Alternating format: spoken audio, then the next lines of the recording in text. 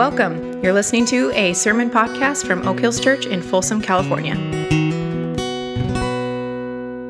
Well, good morning. Thanks for joining us for worship this morning. Continuing on in this series that we started off a couple weeks ago. We've been calling it When Music is Our Teacher, and we've been looking at different songs. And it was one of these fun series where Mike just said, pick a song and talk about it. So, but I wanted to open with our passage this morning is in Philippians chapter 4, verse 11. So if you would turn there with me, and if you would stand for the reading of God's word.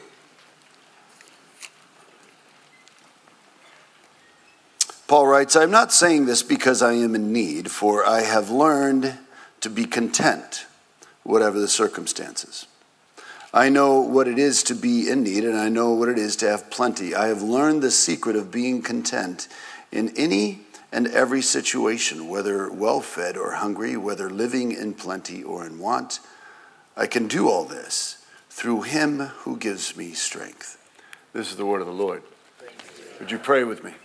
So, Father, we thank you for your ongoing presence with us and the beauty that you have placed us in. So we ask, Holy Spirit, for your eyes to see. We pray this in Jesus' name. Amen. You may be seated.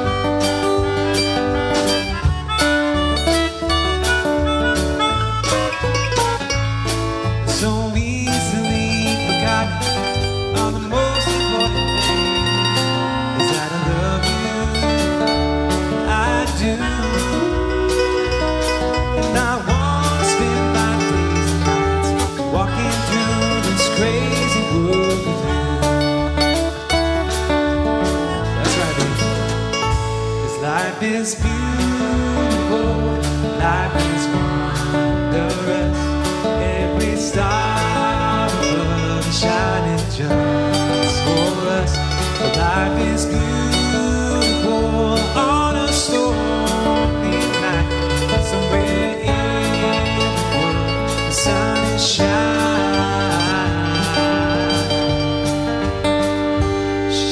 bright.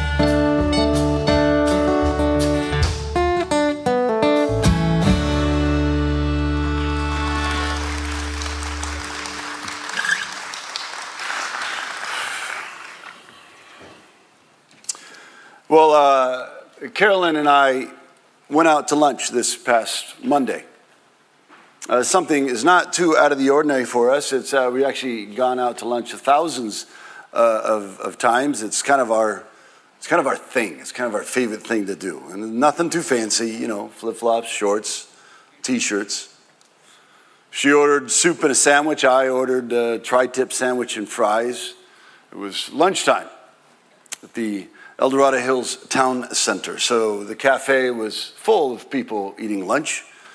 Many of them dressed much nicer than we were, ordering much more sophisticated dishes. It was just another Monday lunch in a lunch serving joint. And yet, not really. Because you see, Carolyn and I had a secret. This past Monday, Carolyn and I were celebrating our 30th anniversary. 30 years since that. That is, just for you guys to get noticing the guy in the background, that is Kent with a flat top and a mustache. And so even we were just doing something that we had done so many times before, eating stuff that we had eaten so many times before. We ate a little slower. The sun shone a little brighter. The fountain in the background was a little more significant. The smiles a little deeper. The pauses in the conversation a little more meaningful. The sighs a little sweeter. It was just one of those moments where you just basked in the overwhelming goodness of it all. Which, of course, anniversaries do that. Big anniversaries especially, right? There's something about them that help you take a broader look at life, a long view, the kind of view that puts momentary experiences and circumstances in context, the bigger story, the bigger whole. And it's, of course, not just anniversaries that do this. Actually, these moments come really more often than we realize, right? Maybe it's a moment in nature. Maybe you're spurred on by a scene in a movie or a good book or a song. Maybe it's in the company of good friends. Maybe it's in the company of your favorite pet. Maybe it's just the wind in your face or the blue in the sky. And suddenly you realize you get perspective. You become like this observer of your life as if it were a painting in an art museum. And it hits you. Life is beautiful. Not because of the situation that you're in, not because of the path that you've traveled has been smooth or easy necessarily, not because you've gotten everything that you thought you ever wanted. I mean, our 30-year journey together has not been smooth, has not always been easy. We have not always been kind to each other. Yes, there have been days when we have gone to bed still angry at each other. We've had setbacks. We've had disappointments. We are nowhere near where those two 23-year-olds in that picture thought they were going to be 30 years ago. This is, of course, the truth for anybody, right? That has lived more than just a few years on this earth. We, all of us, have experienced enough tough stuff, enough difficult situations to be perpetually disappointed with ourselves, perpetually disappointed with our lives, if we want to. And yet there's something about this song. There's something about the statement that it makes that just kind of sneaks past our circumstances, sneaks past our experiences, and it catches us, catches me, with the fact that it is true. That when we look at the whole of our lives, the truest thing about our life is that, well, life is beautiful. When Mike originally had this idea for the series, he told us to go out and find a song that, in his word, just does something to you and go and preach about it. So I started going through my playlist, and of course there's a zillion songs that do something to me. And when I listened to this one, again for the first time, maybe it's the season of life that we're in, maybe it's, I don't know, but it just stuck with me. Find myself humming it over and over again, whether it was in the precious moments of life or in the tough moments of life. I couldn't get away from the fact that regardless of the situation that I found myself in, the refrain, the hook of the song still rings true. And not only was it true, but there was this feeling. There's this sense, this feeling that came with the realization of that true. But as much as I loved the song and it resonated with that feeling, I was just having the hardest time, putting my finger on what it was. I mean, I know what it felt like. It was the feeling I felt at lunch with Carolyn on Monday. Or really, it's the feeling that I get or we get in any one of those kind of moments.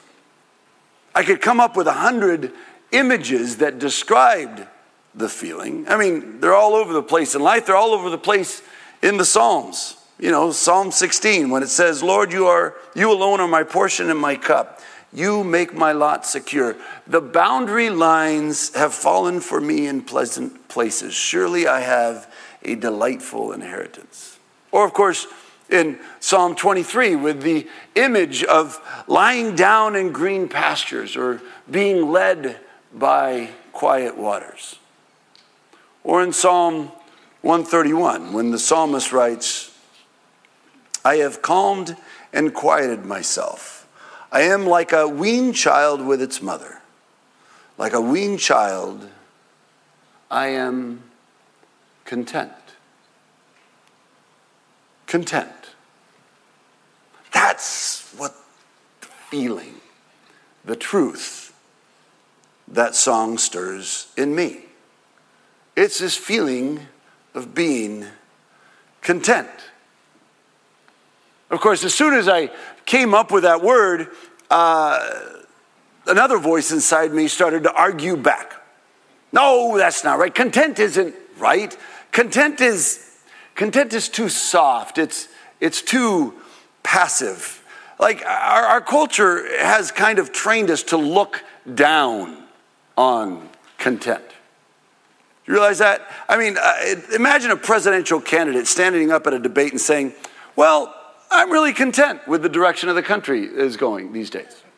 Or a CEO standing in front of shareholders and saying, well, we're pretty content with our profits this past quarter.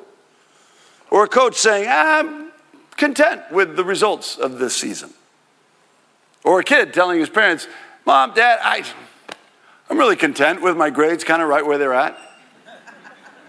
Like, it just doesn't sound right. Like, we want you to be excited or fired up or disgusted or disgruntled. But content? I mean, content doesn't get things done. Content doesn't bring about change. Content sounds like settling. It sounds like, I mean, no one ever achieved greatness by being content. I mean, to say that I felt content as I was sitting with my wife for our 30th anniversary, you're kind of tempted to say, oh, it wasn't that great, huh? But after we let that accusing voice kind of exhaust its arguments, we can see the lie. We can feel the lie. Content isn't passive. It isn't settling. It isn't meant. Content is this overwhelming sense of being safe. of having everything that we need. Content is a feeling that we spend thousands of dollars and countless hours and immeasurable energy trying to capture and bottle and package and keep. Entire industries in our culture leverage our hunger for it to get us to buy stuff, to invest in stuff, to convince us that content is within our reach. For the right price, of course. I mean, we may sneer and scoff at content on the outside, but on the inside, we're desperate for it. We long for it. We'd give anything to be content. So it's shocking to hear Paul's words in this passage. I have learned to be content, whatever the circumstances. I mean, the audacity of that claim. Here we are scrambling and spending money and buying stuff and going places and all this stuff, trying to catch that one moment of realization, that awareness that life is beautiful. And Paul says he's learned how to be like that all the time. Like, really? All the time? Seems impossible. All the time. I mean, no matter the circumstances. Which really is kind of the big difference between us and Paul, right? It's the fact that somewhere along the line, we decided that content had to do with circumstances. Where we are, who we're with, what we're doing, what the weather's like, what the food tastes like. Which is, I think, why, as a culture, we kind of look down on the idea. You can see why we are, in fact, appalled with the politician or the coach or the student that is content with their grades or win or loss record or the state of the country. Because, of course, circumstances, no matter how good they are, I mean, they could always be better, right? But Paul here is saying that content isn't connected with circumstances at all. That really the correct usage of content shouldn't be content with, but content in. Not content with, but content in. And you can actually feel the difference of just changing that one little word. Content with versus content in. Like, feel the difference of saying I'm content in the present state of our country. Or I'm content in our win-loss record. I am content in the grades that I am getting. It changes everything. Actually, kind of heard this from a professional athlete at the end of last basketball season. You know, this past year, the Milwaukee Bucks, much to Mike Lucan's glee, were considered one of the favorites to win the championship, right? All year long, they were doing great. Everybody was excited. It was super fun. But they end up losing in the first round of the playoffs. And after the final game of their series, a reporter asked their best player if he considered this season a failure. And the player was stunned. I might even say he was offended by the suggestion and answered, my summary of his answer is, no, of course it's not a failure. Well, for days after that, you know, for those of us that spend way too much time listening to sports commentators, you heard this player getting ripped to shreds. How could he say that the season wasn't a failure? He didn't win the championship. He lost in the first round. I want my star athlete to be hungry. I need to be champions. Anything less should be unacceptable. They were appalled that he could be, in my words, of course, content, losing in the first round. But if you know this person's story, you realize what he was saying. This player grew up as the son of undocumented Nigerian immigrants in Greece. When he was a little kid, he was one of those kids running around the streets of Athens selling knockoff sunglasses and watches to people to help the family buy food. And somehow he had made it from there to being one of the best players in the NBA, getting to play every day alongside other great players at the very, very highest level of the sport. Yeah, he had just lost in the first round of the playoffs in a year that he was hoping to win the championship. But no, he wasn't going to look at this circumstance and let it taint the whole. Let it cloud his vision of the big picture. You see, contentment is not about the circumstances, but rather, as the song suggests, it is connected to the most important things. These most important things that, turns out, they're quite easy to forget.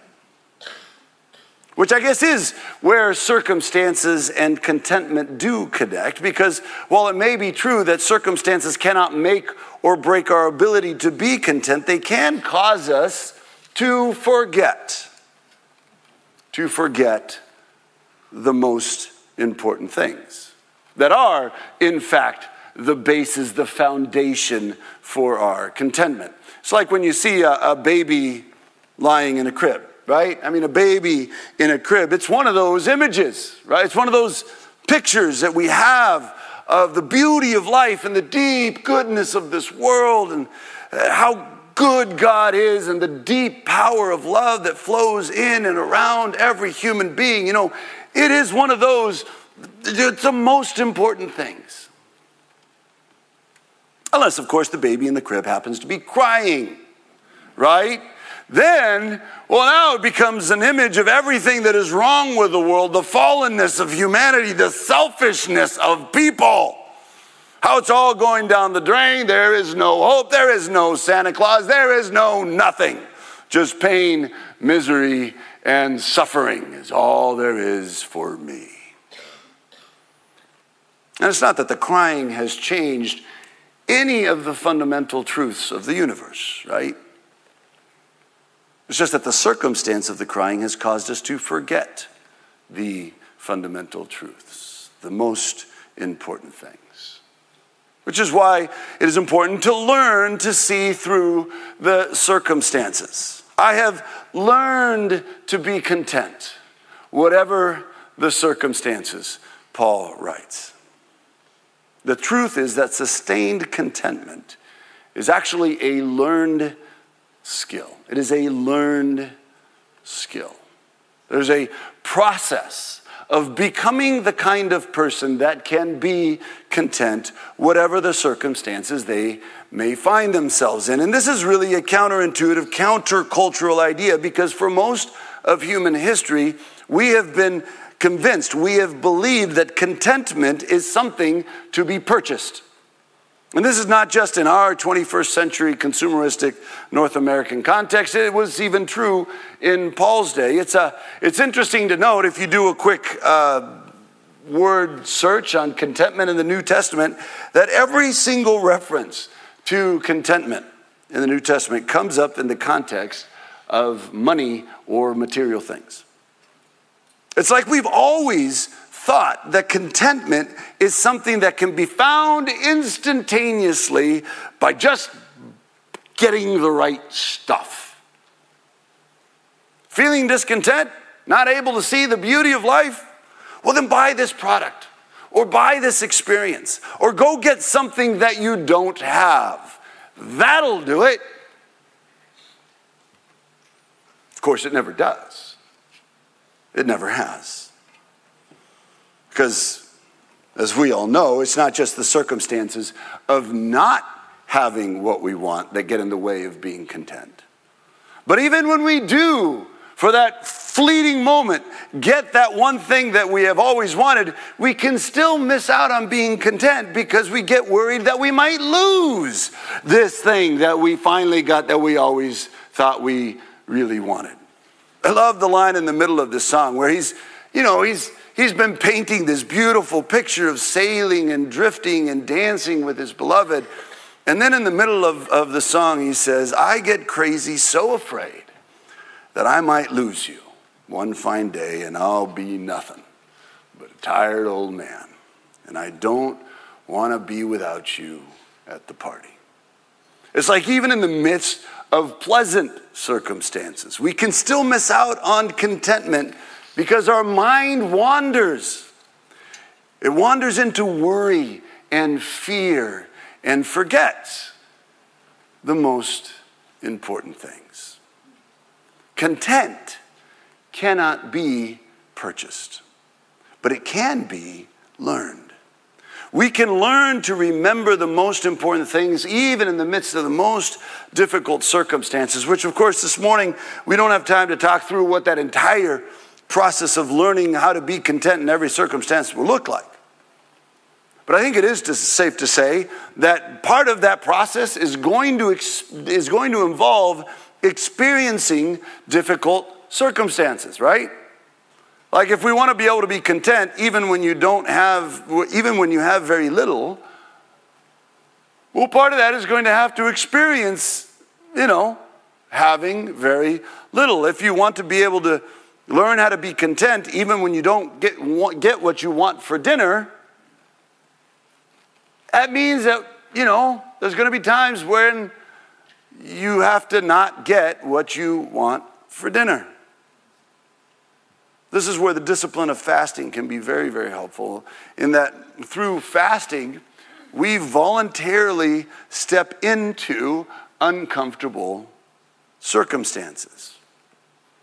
And in those times, we can be attentive and be purposeful, and we can be present, in practice, keeping in mind the most important things, the things on which our contentment is really based.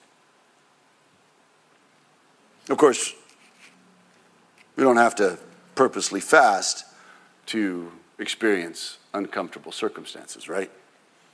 I mean, most of us have already experienced our share of difficult circumstances. Some of you might be in the midst of some difficult circumstances even now.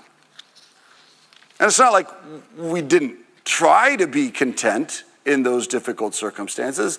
It's not like we didn't try to live with the sense that life is beautiful, even when everything in our life didn't feel beautiful. But sometimes it just feels impossible. Sometimes all I can see is this unpleasant circumstance that I happen to be right now that makes me angry, or it makes me sad, or it makes me afraid. Sometimes all I can focus on is what I don't have, what I didn't get, which is natural. I mean, it's human nature.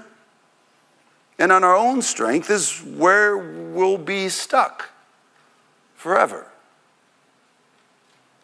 without Christ.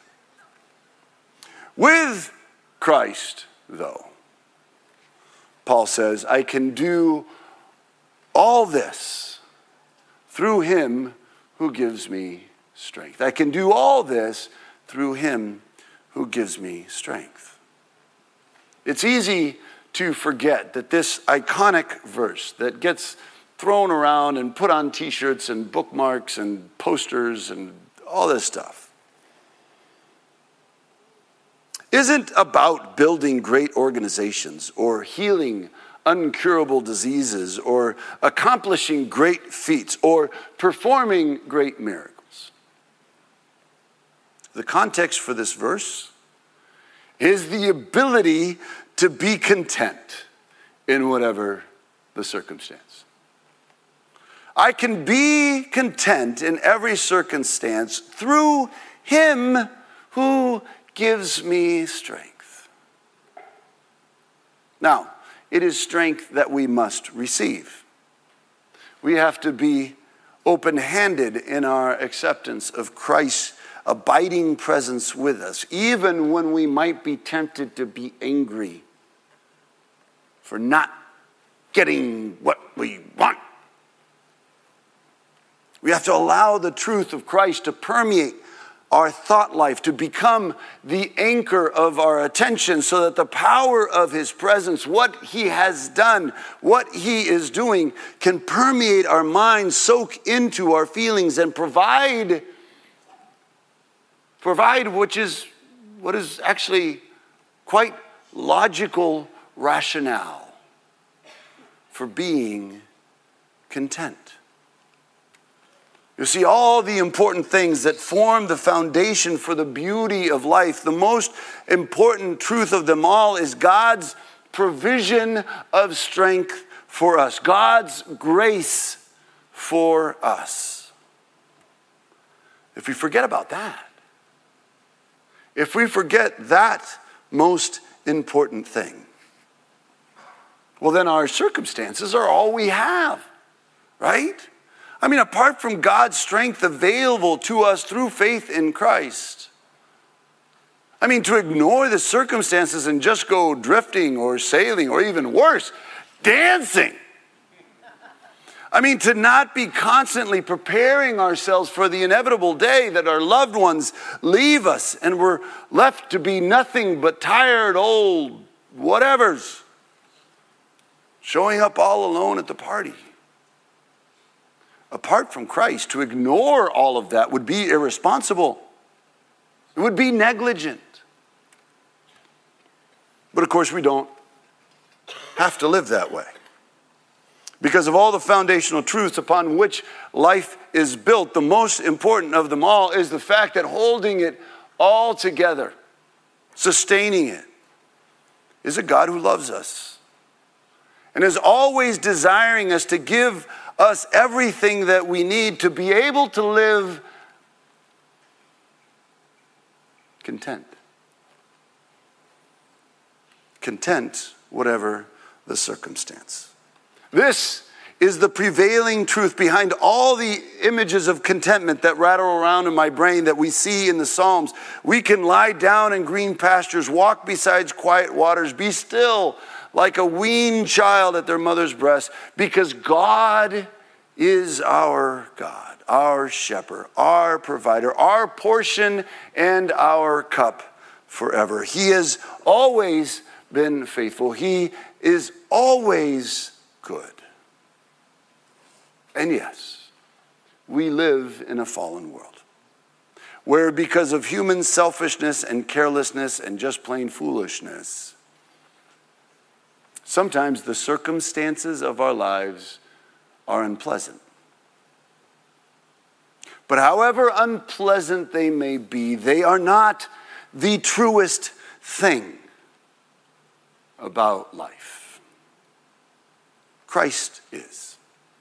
His goodness, his faithfulness, his love for us are the truest thing, the most important thing. It is he who makes life beautiful. Would you pray with me? And so, Jesus, we pray that you would be in our hearts, in our minds. That the reality of you would always be at the forefront of our thinking and our feeling. That we would be able to see our lives, the lives of the people around us, through the lens of your goodness and your love. And that would be the sustaining force for our life. Because we do live in a beautiful world, and well, every breath that we take is in fact beautiful because of you. Praise in Jesus' name. Amen.